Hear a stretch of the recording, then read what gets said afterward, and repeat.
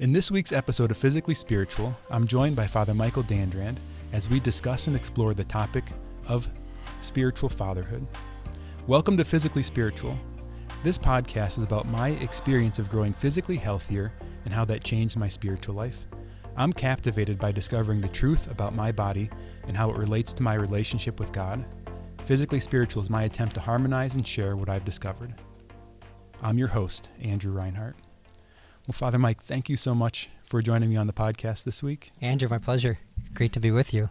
So I wanted to invite you to the podcast because thinking about my story, this whole series I'm doing right now is on fatherhood. And in my story, I've been trying to think of who are those people in my life who have taught me about fatherhood. And my wife and I, Brittany, have our first son, Solanus. Yeah, Solanus, sure. He's about 14 months old at the point where this episode's being released. He's a handsome young dude. Yeah. He's got the cutest face in the world. Sometimes the sum is greater than the total of the parts, and that's definitely the case for the child that I have. Oh, my golly. I've thought about enrolling him in those child contests where he could be on a Gerber ad or something, but I held off. For the sake of his soul, it's probably best you get him out of Hollywood. Yeah, exactly. But as part of the series, normally on Physically Spiritual, I'm kind of the host. I talk, I monologue, I teach based on what I've discovered. But I'm a rookie father. So I've thought about sort of in this series kind of turning it on its head a little bit. And in a sense, sort of me go back to school by inviting those people who have influenced me in my fatherhood to come and share those lessons with the audience. So as I get started, I like to ask guests about their own story because ministry comes from the Lord's calling in our life, and the Lord uses the good and the bad to build his kingdom. Yeah, absolutely, yeah. Mm-hmm. Yeah, I'm reading a book, certainly trying to understand our sacred stories. The hand of God that's woven in our story makes it sacred, Our stories can be pretty twisted at times, and while they're grace-filled, they can get dark as well. But the hand of God makes it a sacred story because it brings good from it. So I love the idea of retelling the story of God's hand in my life. We won't go too dark, but just a rough sketch. So Andrew, you and I share the same hometown. Tiffin, Ohio. Blessed to grow up in a wonderful little town. I grew up in a Catholic home. Blessed to have both mom and dad raise myself and 5 siblings. I'm the fourth of those 6. We have 3 sisters and I have 2 brothers. Growing up in the home as we did, I would consider it a fairly typical home. Nothing extraordinarily spiritual about it. Nothing extraordinarily adventuresome about it. Nothing extraordinarily dysfunctional about it. It's just a pretty ordinary Catholic home. Yeah. A lot of good times, but also, just the struggle of 6 kids living under one roof and the sibling rivalries and, mom and dad trying to manage 6 people or 6 kids and dad trying to manage putting food on the table for 6. Dad was most of his life was a blue-collar carpenter, union carpenter. Mom was essentially a stay-home mom. She would work part-time eventually as we got into high school. From that environment, it was, I never considered myself anything other than rich, but I guess looking back in standards today, we probably had economic challenges. I can remember that just small things like, reduced lunch program was always the gig. We always had the different colored lunch token when we bought our lunch. I think we got free milk. I remember wearing 2 jackets to school one winter because we didn't have enough money for a winter jacket. I remember going to my brother's classroom to pick up the one pair of gym shoes that we both shared so that we could have gym class with clean shoes. But yeah, as a kid growing up, that's just normal. You think it's normal. Yeah. So if I had really considered a fairly good home life, in terms of Catholicism, mom and dad were certainly committed to that. They were never explicit about showing their spiritual Catholic life to us kids. Our prayers would be minimal. The prayer before dinner, the prayer after dinner, the occasional prayer as going to bed, pray as you go to bed. So I would say that, what it is to be a disciple of Christ wasn't necessarily explicitly made known to me in my home. But the hand of God was working very powerfully, because the sense of call to priesthood would be present in my life as early as like second grade, and would resurface again when I was in junior high, and resurfaced very strongly my senior year in high school. Was that call just like an attraction toward the priesthood, or was it like a sense that you had in your heart, or an experience you had of somebody else? It was something that spoke within my soul. Now, it's interesting, though, that God used others to allow his voice to echo through theirs. Mm-hmm. That makes sense? Yeah. So, like, I could remember in second grade or third grade, something like that, we were in a public school, so we went to a CCD program on a Wednesday night, and Sister Eileen Bechtel, may she rest in peace, good Tiffin Franciscan sister, was a coordinator for that program. So Mom was teaching, and we were assembled up in the teacher's lounge as we were putting things away with my mom. And as we walked out, Sister Eileen walked down the steps with me, and she goes, "Now, young man, you might consider being a priest." And my response to her was like, "I'm too young." Yeah. How would I know that? Her response back to me was, "Well, Jesus went to the temple when he was 10. He knew." Not in my head. And I said, "Oh, okay. Well, he is the Son of God," but so that would be, her voice echoed, and it was like it was already there, but that invitation like prompted something. It never went. The conversation never went any further than that. It was never shared with my mom or my dad. Never discussed beyond that point. But it's powerful memory. Yeah. 7th grade year, another quick, powerful memory. Mom had volunteered my brother and I to help the associate pastor out and the music director of the St. Mary's Parish to do a project of like putting a insert into the hymnal. And so we were sent up there. We helped copy things off and cut them and insert them into the hymnal. It was a Saturday evening, and we were kind of crunched to get these inserts into the hymnals before the 5 o'clock Mass. And we're in the church doing this, pulling books, hymnals, stuffing them, re-putting them back. And it was just a beautiful sunny day, and the stained glass windows of our home parish, Tiffin St. Mary's, are just beautiful. And as the sun came in, it created such a glow and a warmth in that church. And people were assembling. And here I was doing something purposeful, something meaningful in this space that just, it felt like a spiritual home. Yeah. Yeah. So in that space and in that environment, the voice of God just kind of echoed in my soul and said, "This might be where you belong." Yeah. And then my senior year in high school, I was not the typical pre-seminary candidate. In fact, if anyone would have looked at my family structure, they would have said my older brother, Steve, would have been the seminary candidate. Steve was much smarter, far more disciplined. He was more athletic. He was more spiritual, a better server of the Mass than I ever was. So he would have been the candidate. But as it turned out, he wasn't. He was a very successful business entrepreneur and family man. And but my senior year in high school, the associate pastor, Father Robert Tuccieri. Father Robert Tuccieri was an Italian, always smelled like garlic. He did. He's a delayed vocation, so he came as an associate pastor to our parish probably at the age of 55 or 65. Father Tuccieri was probably as wide as he was tall. Wasn't the charismatic young associates that St. Mary's had previously, but nevertheless, he was a good holy man.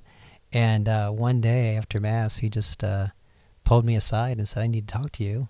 Come to the rectory this afternoon." And I dutifully went, not knowing what he wanted to talk about.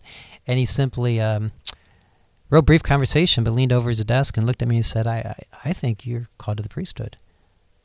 I want you to go to this Bishop's dinner, be my guest at St. Andrew dinner. So that was my senior year. That was March. And so much to the surprise of Mom and Dad and my prom date and my high school classmates, by mid-March, I had applied to the college seminary in Indiana. I love that. Much to the surprise of my prom date, Yeah, I applied to the seminary. She had no idea. She didn't have that. She didn't even know about it till I left. Yeah. But in your story, just a few things. One, when we're little, whatever is what should be. Or that's just sort of the message. Like, it's not weird to share your shoes with your brother or to have those different tokens. That was just life. Yeah. Like, we just assume that we're all sort of middle class and that we're the normal ones. And it's so striking to me that our experience of life early on almost creates like a floor for us, or like a default, like the place that we launch off from.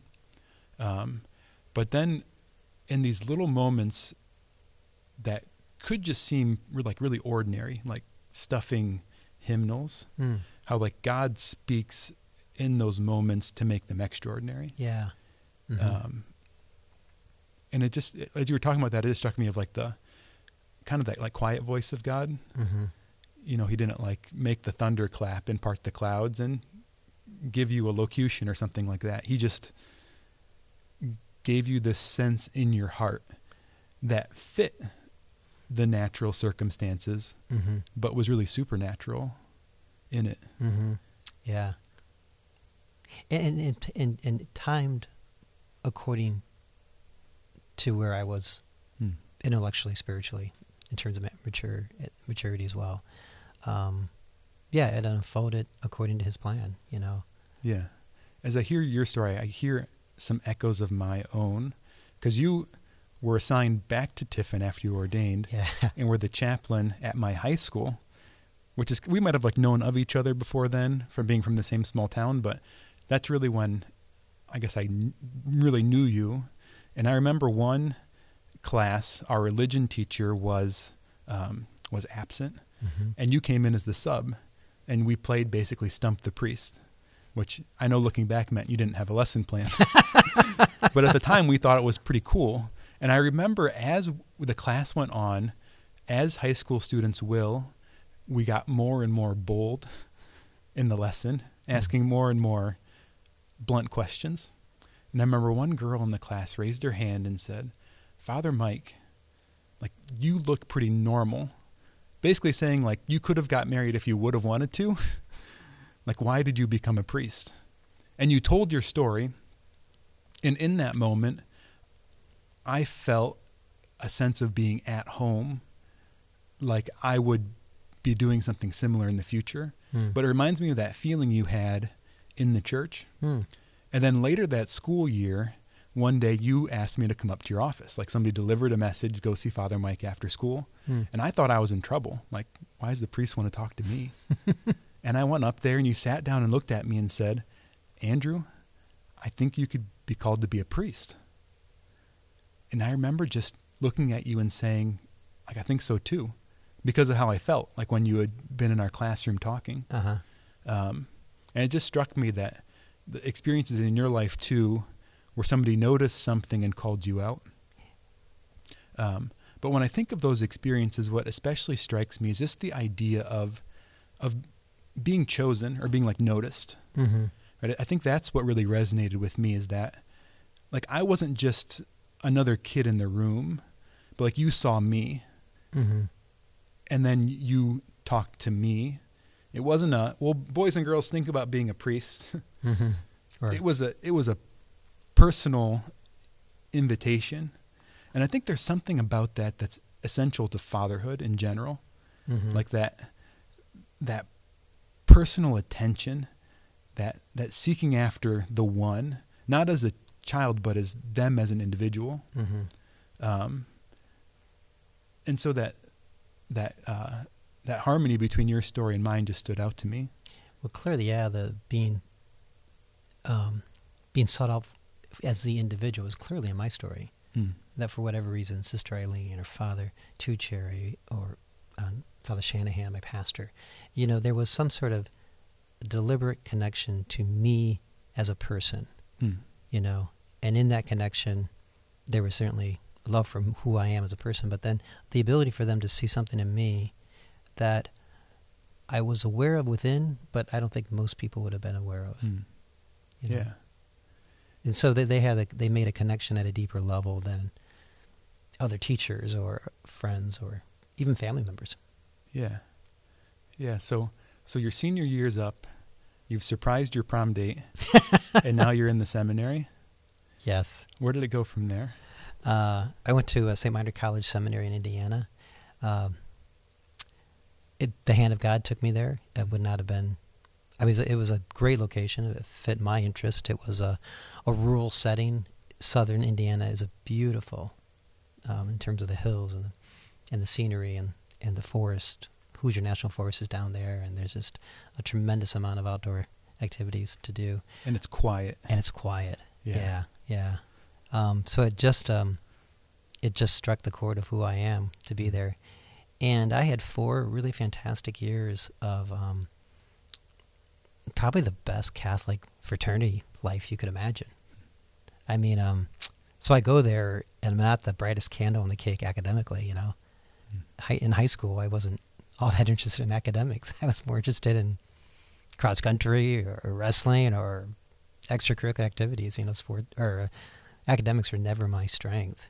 They were a burden. So I'd go there really not equipped to succeed in a college environment. But because it was a small environment, and because everybody's there to study, you know, you fall in line and you're there to study. And I had my roommate was brilliant. I mean, he graduated valedictorian of the class, and we were roommates for 2 years. I had no idea he was that smart. I knew he was smart, but when we graduated, he got valedictorian. I thought, oh my golly, you're that guy. He didn't even tell you ahead of time. No, he didn't even tell me. Humble guy too. So I'm surrounded by just a healthy place for learning. Learning was a part of why we're there, and that saved my academic career. Because it took a rather marginal, underperforming academic and made me begin to step up those study skills and writing skills and reading skills and skills of comprehension and communication and all that. So I'm so grateful for that academic environment.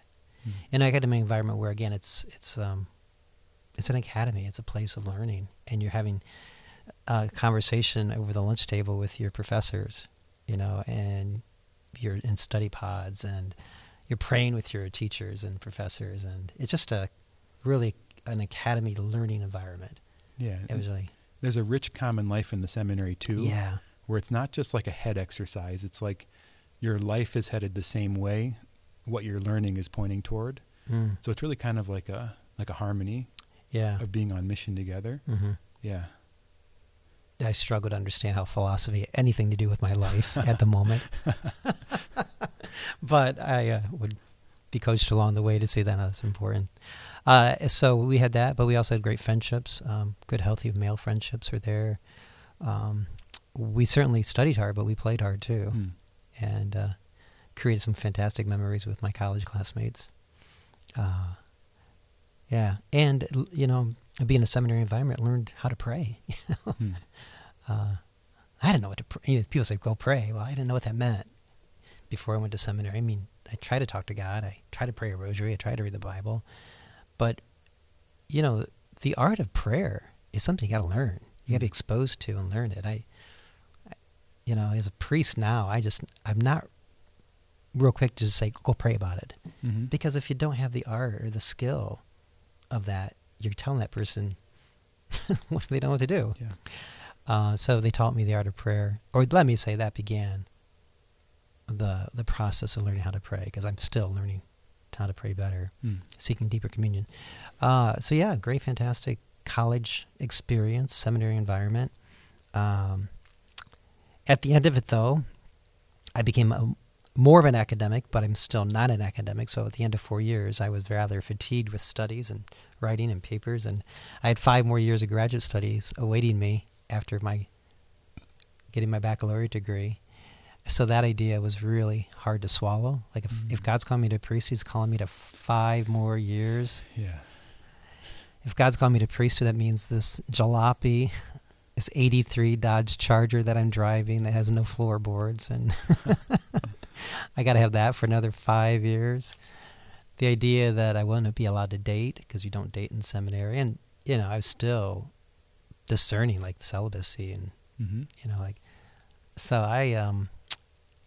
I wasn't at a place where I wanted to really listen to God's plan for my life. When I graduated, I had a plan, and that was sufficient. So there was a little bit of a spiritual, you could say abstinence, but in reality it was a rebellion, for which I'm not proud of. But there came a point in that year where I had to make a decision: am I going on, or am I not? Despite the fact that things were so good for me my senior year, I just in my own head had this plan. I didn't want to study. I wanted a job. I wanted a new car. And I wanted to date. Yeah. And and unfortunately, I remember that monologue that I gave God. I remember that location when I was praying that, and I simply said, God forgive me, but I said, no, I got a better plan in mind here. Yeah. How foolish is that? To any listener, I do not recommend that. Well, there's an authenticity in it, though.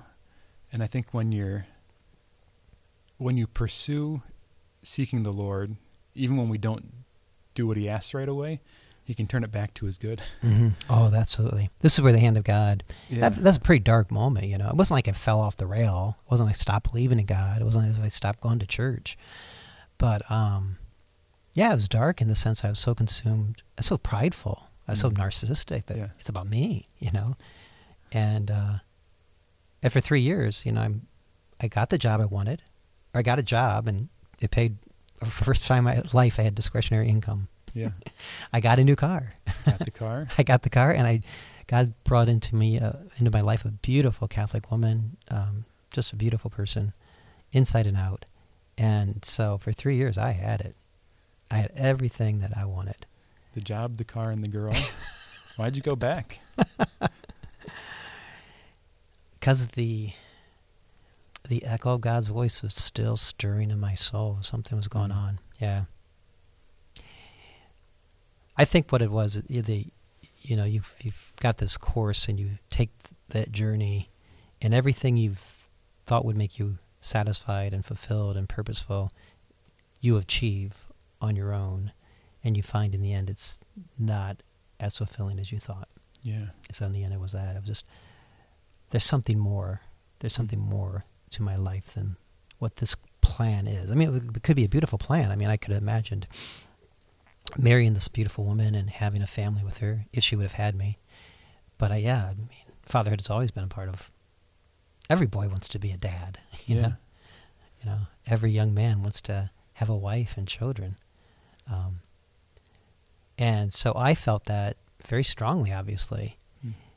But in this moment of kind of like having it all and knowing I'm on that path and still having a dissatisfaction, I don't remember where the insight came to me. It came to me, though, and I'm sure somebody delivered it.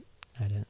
But somebody said to me that everyone wants to be a father. Yeah. You're not different than any priest who's out there ordained. And maybe it was a priest who told me that. He goes, he wanted to be a father too. And he is a father. That's why we call him Father. Yeah. He is the spiritual father for hundreds, maybe thousands. And that ache within the hungry young 24-year-old man to be a father could be fulfilled if God calls him to priesthood. Yeah. So that was... Yeah, when you're talking about that, it makes me think of like God created everything good, but he also created everything to point to him. It's like when we look for satisfaction in those things that God has given us, as opposed to using them as a portal to find him, like how ultimately like unsatisfying it is. It's like your dreams came true, but your dreams were pointing you to find something beyond them. So when you tried to like rest in that job or that car or that girl, it sounds like that inner ache you had, that call, that itch Mm-hmm. toward the priesthood wasn't satisfied by those things. Mm-hmm. Like it wasn't numbed by those things. Correct. Yes, absolutely. The ache was still there, and those were all good things. Mm. Maybe not the car, Yeah. but having a purposeful job that earned a living, and having a beautiful Catholic woman in your life, those are good things. Yeah. And so you're right. God works. I mean, every person has a purpose, and God has a plan for that purpose, for that person, and He pours Himself into that person in order that they might find their purpose. I love that John Paul II's quote. Every human person is an unrepeatable mystery. Mm. And I marvel at that, an unrepeatable mystery. Yeah. There's only one, Andrew Reinhardt. And God has a plan for Andrew Reinhardt. Yeah. A very specific plan. Mm. His hand is in your life and constantly is bringing forth something beautiful and good and helping to build His kingdom, bring souls to heaven. And He can't do what He'll do in your life with anybody else's life. Yeah. Yeah, The unrepeatable mystery that each of us are. the unrepeatable, and then the place that God uses that makes us like, we're not just like slaves or tools. We're like really co-workers with Him. Yeah. We're brought into His family. We're building His kingdom as part of the royal family. Mm-hmm. I couldn't help but think of some of the contrast between your college seminary time and mine. Because after a year of college, I finally realized I needed to pursue this call, and I took to the academics. I ran with them. My mind just But you're a scholar, Andrew. in a way, my mind took to it, and I was disappointed philosophy was done, because then I'd have to start to study theology, because my mind just really was formed by that and took to it. And then God had to beat me over the head to get me to leave spiritually. But it started with a real subtle word of marriage in prayer that I tried to ignore because I figured it was a temptation. It's I thought I would avoid that temptation by focusing off of it. And that came to you in prayer. Yeah. When I was trying to pray. Yeah. And I thought it was the enemy trying to disturb my prayer or distract my prayer with an apparent good.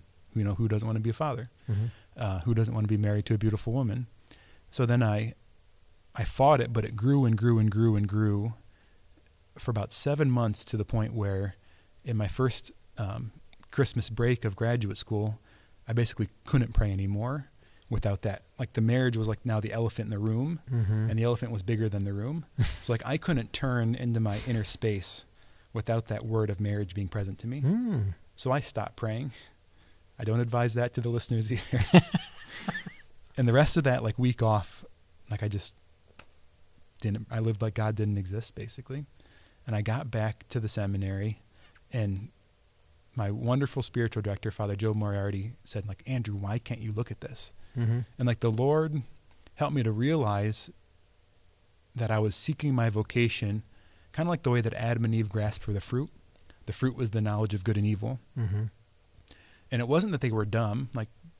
They knew God. God is the truth. They had an intimate relationship with the truth. They had named the animals, so they had this deep natural and supernatural wisdom from their relationship with God. The idea of the fruit was they were taking it for themselves as opposed to receiving it from God, right? And that's how I was handling my vocation. I didn't want to do something until I was sure on my own terms, in my own thinking. I didn't want to receive a word from God that I didn't understand and step into that in trust. Right. And once I did that, I experienced a new harmony in my life. Yeah. And as I was leaving, I remember two of the most poignant moments as I left. The first one, back with Father Joe Moriarty in spiritual direction, and he looked at me and said, Andrew, he said, what's going to change your heart isn't when you fall in love with somebody. It's when you realize somebody falls in love with you. That's going to change your heart. And there's something so true, because when Brittany and I started dating, there was a lesson about God's love in that I never could have gotten in a theology textbook. As much as I studied and understood and learned, by experiencing her love, I came to understand something about God's love. Yeah. That I could have read those books for the rest of my life and never understood it that way. Mm-hmm. So there's a way that God used that experience of courtship to draw me closer to him. Mm-hmm. The other memory was when I was thinking about leaving. I think I gave you a call, and I came to your rectory at St. Tom's. And after we had done something with the students, we sat down in the evening to talk, and I basically said, like, what did you see in me in high school that made you ask that question? Because I don't know if I should leave unless I'm sure I understood. Mm. And you looked at me and said, Andrew, what I saw in you, at least how I remember the conversation, what I saw in you were all these qualities that would make you a good priest. And he said, the same things will make you a good father to your family. And understanding that it wasn't like, you know, God gave you a prophecy or like word that like this one's going to be a priest, but it was you sort of looking into my life and seeing what could make me a good spiritual father, but those same qualities would make me a good natural father too. Mm-hmm. Yeah, so those are the two stories that stand out with me leaving. Yeah, I think for anyone discerning the priesthood, if that man is not drawn to fatherhood, biological fatherhood, is not drawn to marriage in which he will give himself to his spouse sacrificially, unconditionally. If he's not drawn to that, I don't believe God's calling him to priesthood either. Because it's the same kind of, it's a different kind of love, but requires the same attributes of character and love and discipline. It's just manifested differently. Mm-hmm. Going back, I really appreciate your story, particularly where you were saying that when you prayed, the elephant that seated the room was marriage. You know, that's just, and you ran from that. Yeah. Because you wanted to kind of craft something for yourself. Yeah. I would say that's probably our stories parallel a little bit like that. Yeah. The thing that I continue, that the journey for me has been to understand that my Creator is my Father, and the deceiver, as he did with Adam and Eve, particularly with Eve, is constantly tempting me to believe my Father does not love me, that my Father is the tyrant who withholds all that I need for goodness, you know. And I have to remind myself, no, my Father loves me. You know, He's caring for me. He's going to provide everything I need, you know, when that time comes. And so that's a journey for me, though. I mean, because it's a daily affirmation, and, you know, and then it's just a journey of letting it just really anchor me and identify me. I am a son. A son to the Father in heaven. Yeah. You know? And I'm as particular to Him as my Father was to one of His six, me, you know? So the fatherhood of God is a starting point, I think, and so much for what I journeyed in terms of being loved by the Father, and then to be a father in the life of the church. Yeah. When you got back to seminary, what was that like? Like after 3 years, you're still obviously a godly man, but, you know, kind of pursuing your own goals in life, what you thought you should do, and now you're sort of going back into that place of harmony with God's will. Like, what was that like? Well, it was invigorating. But first of all, I got to go back full-time to school, and I had done part-time. I did try to do a master's part-time, so I got to do full-time schooling. I'm like, wow, this is incredible. What a privilege it is to be a full-time student, once again. So, believe it or not, I was, became a little bit more academic, and my academics were purposeful. I knew where I was going and what I was leading to, so I really savored them, I went back, like all in. Whereas before in college, I was savoring it, enjoying it, drawing forth all the goodness that was presented, but in my heart, I was 1 foot in, 1 foot out.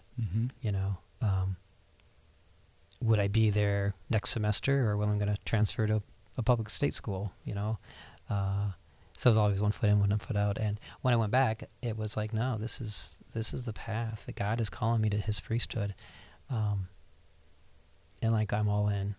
And that was like a great source of peace. There was challenges along the way, and an occasional need to have that call confirmed.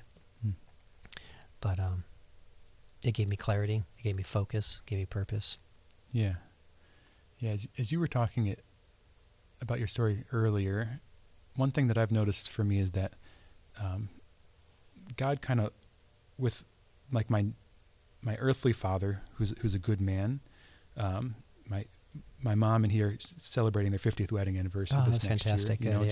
Just a great example of faithfulness, generosity. But he wasn't perfect, right? So there was also, I've heard it called like a father gap in my life, of like a place where, although as good as my father was, like he couldn't be everything.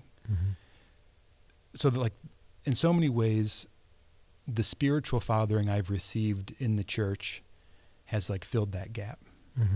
Like a lot of the stuff that wasn't emphasized in my childhood was stuff that I received in being ministered to by priests, in being in the seminary, and now like as a member of a Catholic parish.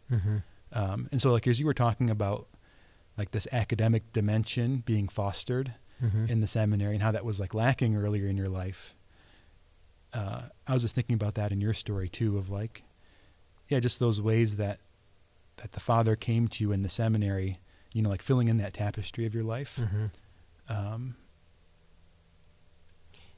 The spiritual father clearly is as the, well, I'm sorry, let me back up.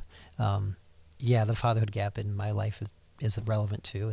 I know it's there. I was aware of it even in college. I was kind of aware of some of that. And the beautiful thing about college seminary is you begin doing spiritual direction, and spiritual direction calls you to kind of be more introspective and examine life at a deeper level. I began to realize, that there's some wounds within me, or there was a father wound, you might say, of a father who loved me but failed to meet my expectations of what he should be. And that helped me to then be more conscious of the wound and then seek Christ's redemptive healing within that wound, and then do things to bring reconciliation to my father, and just so graced that happened. That it was certainly he died when he was 65, so really has blessed the last 35 years of his life. I felt a connection to him in a very strong way, powerful way, as a father should have. But I think God places other spiritual fathers in our lives. Even with the most perfect father, I think every young man needs to have those father role models out there for him. And so, I've been blessed. I had Father John Shanahan, my pastor there at St. Mary's. I would consider him a spiritual father, mentor for me, in an interesting way too. Not because he never sat down with me over a hamburger or a cup of coffee, or he probably knew my last name was Danduran because I served Mass, but there were 3 other Dandurans as well serving Mass. But he was still very much a spiritual father for me. Because he was like sacramentally present. So he was there from my first grade year through my senior year in high school. So, First Holy Communion, confirmation, my high school years, he was my pastor. He was my spiritual father.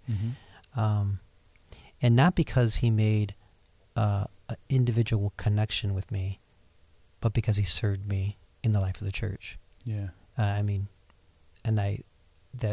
Intuitively meant something to me. And little boys are hungry for fathering. So like a big part of fatherhood is just being there. Right. And the example he was. Being a little boy, you soak in it. You just keep looking. You watch him. You just keep watching him. Like that's, with my son, I'm amazed at how much he just watches me. and then how much all the nonverbal stuff just moves him and affects him. Yeah. Like he's just a sponge that soaks up my presence. Mm-hmm. And I would serve Father Shanahan's masses. I would be kneeling there beside the altar during consecration. I mean, I was watching him, just watching his hands, watching his fingers, and I just glued on it. I watched him in the back of church talking to people like my mom or people as I walked past. I can remember watching him from a distance at the parish festival. He was sitting at the picnic table, and he was just, while he was sitting by himself, he was certainly engaging people as they came by, and they would sit with him. And I was working a booth, so I had a chance to see him for a while, kind of like eavesdrop or spy on him a little bit. But I watched him.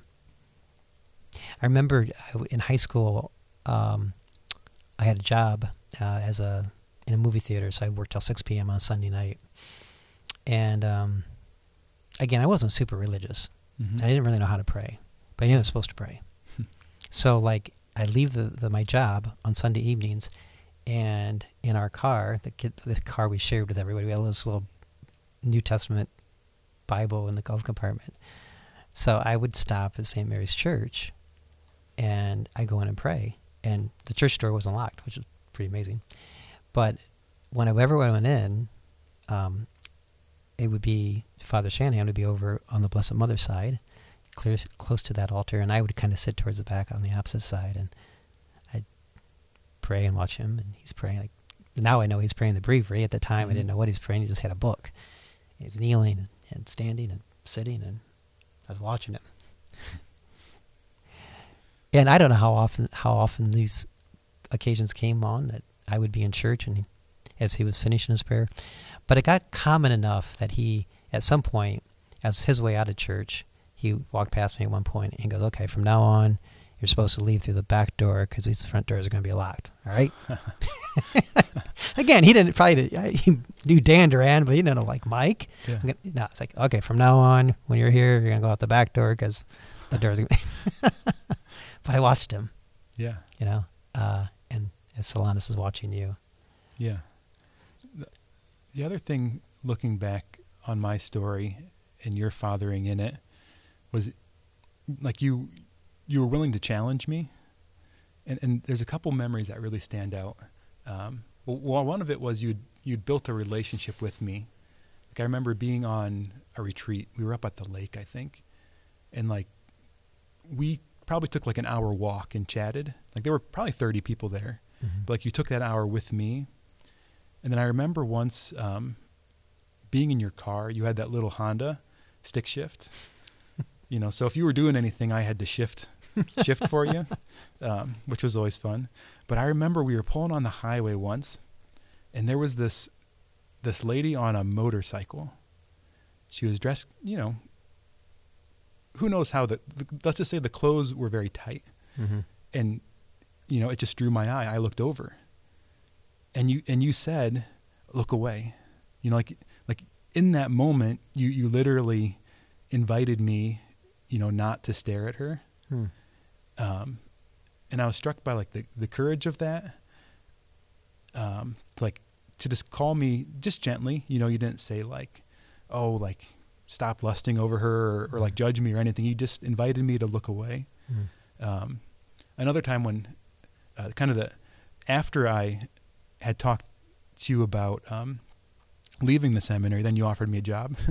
So then you were my boss for 2 years. And I remember one time during that time, you called me in your office, and you were just like, you're starting to look kind of sloppy. Like your shirt's untucked all the time. You're not looking sloppy? No, I was. Oh, you're looking sloppy. Okay. Yeah. And you were calling me out on it. Oh, okay. And I'd like gained some weight, so like my clothes didn't fit right anymore, and I was trying to like adjust for that.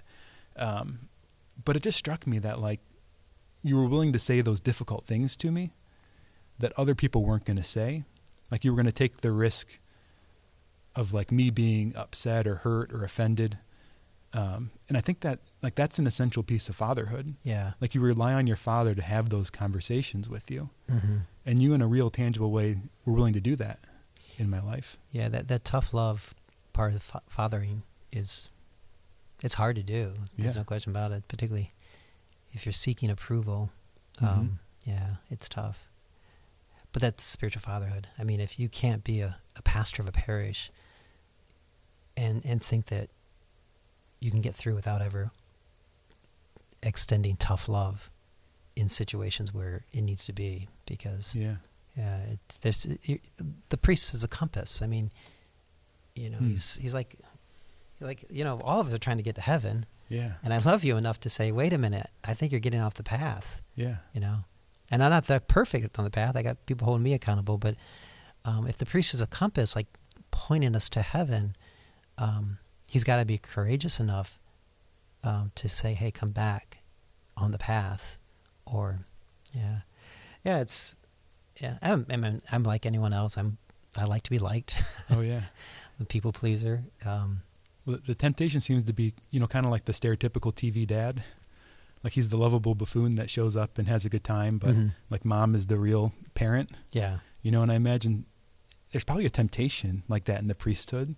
Like I'm just going to show up and be fun and sort of have conversation and make things light and not really go into those hard places with people. Mm-hmm.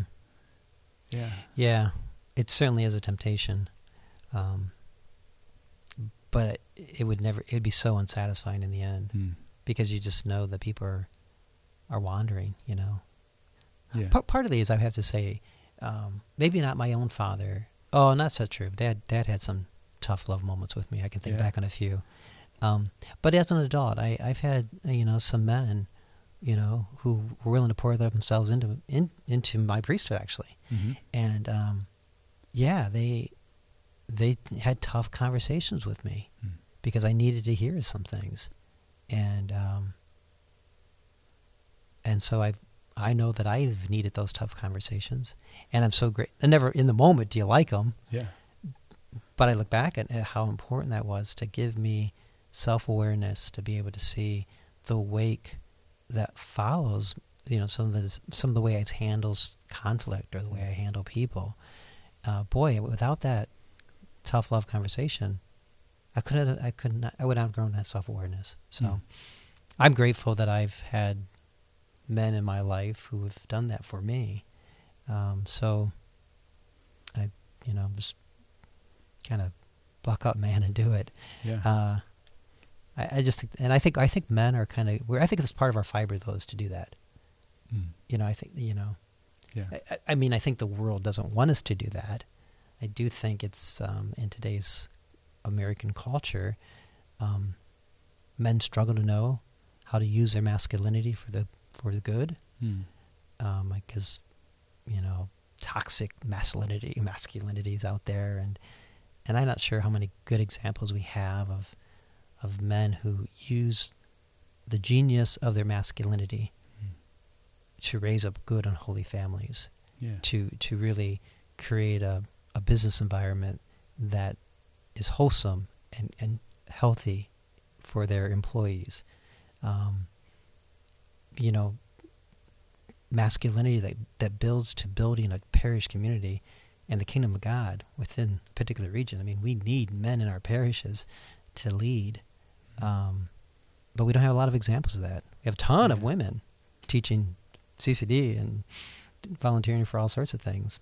But our men, the Lord needs them in His church because that gift of masculinity must be a part of the equation of preaching the gospel. Yeah. So we don't have a lot of examples of that.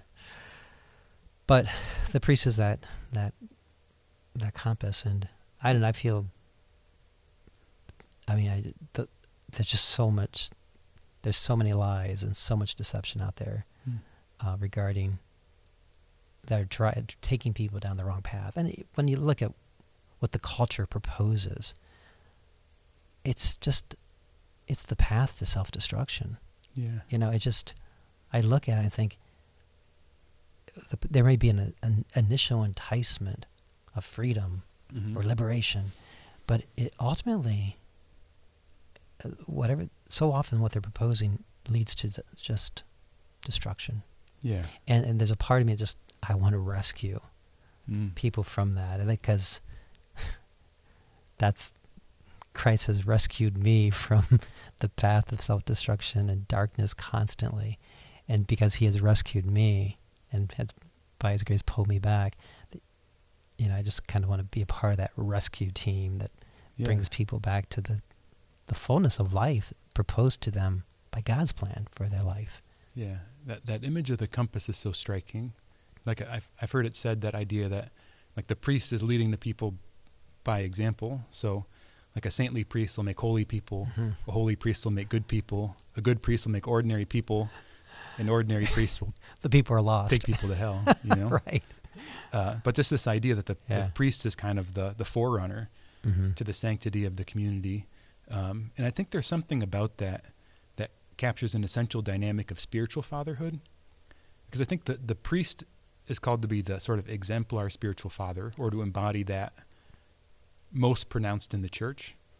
But on the other hand, like even though just because I have a physical child doesn't mean I'm not called to spiritual fatherhood. Exactly, yeah. Like I could be his quote unquote father, meaning I birthed him, I'm there, I pay the bills, I show up, keep him safe or whatever, but not really be a spiritual father.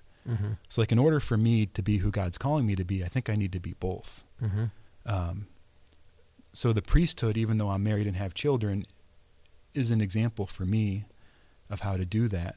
And then there's men in the church whom aren't priests, but still for whatever reason don't have children for natural reasons or their choice. And then there's other people in the church whom, their children are moved out of the house, or they're in a different kind of style of fatherhood. So it just strikes me that there's more to spiritual fatherhood than just being a priest. Absolutely. Absolutely, yeah. I would say every man is a spiritual father. Yeah, amen. In his own domicile, in his own realm. Yeah, to be a spiritual father for Solanus is critically important. You're his biological father, but he needs more. Yeah. I think spiritual fatherhood in the wider arena might be about leadership, about, again, it's like this ability to say the gift of masculinity, which is different than the gift of femininity, the gift of masculinity is utilized positively in these ways to advance the human family, to advance the path of goodness, to advance the church. And that's what spiritual fatherhood is beyond the priesthood. So you're doing that with Solanus, but you're doing that also, spiritual father is a leader in the community, a leader in his workplace. The team that surrounds him, his spiritual fatherhood is being investing in those people, and the way he's leading those people is for their good. Yeah. As I think about that, thinking of like God's fatherhood comes, I think, foundationally from him being the creator. Like he's in a sense all of our biological fathers, because he made us all. But creation isn't like just a historical moment. Like creation is a state of relationship expressed in God's providence in our life. Like God's holding us all in being, but not just as like a cog in the machine that keeps us going, but as like lovingly paying attention to every detail of our life and leading us to his our greater good, like as much as possible without violating our free will. So as you were talking, I think like the core of spiritual fatherhood is being an image of that, is like being an image of God's fatherhood.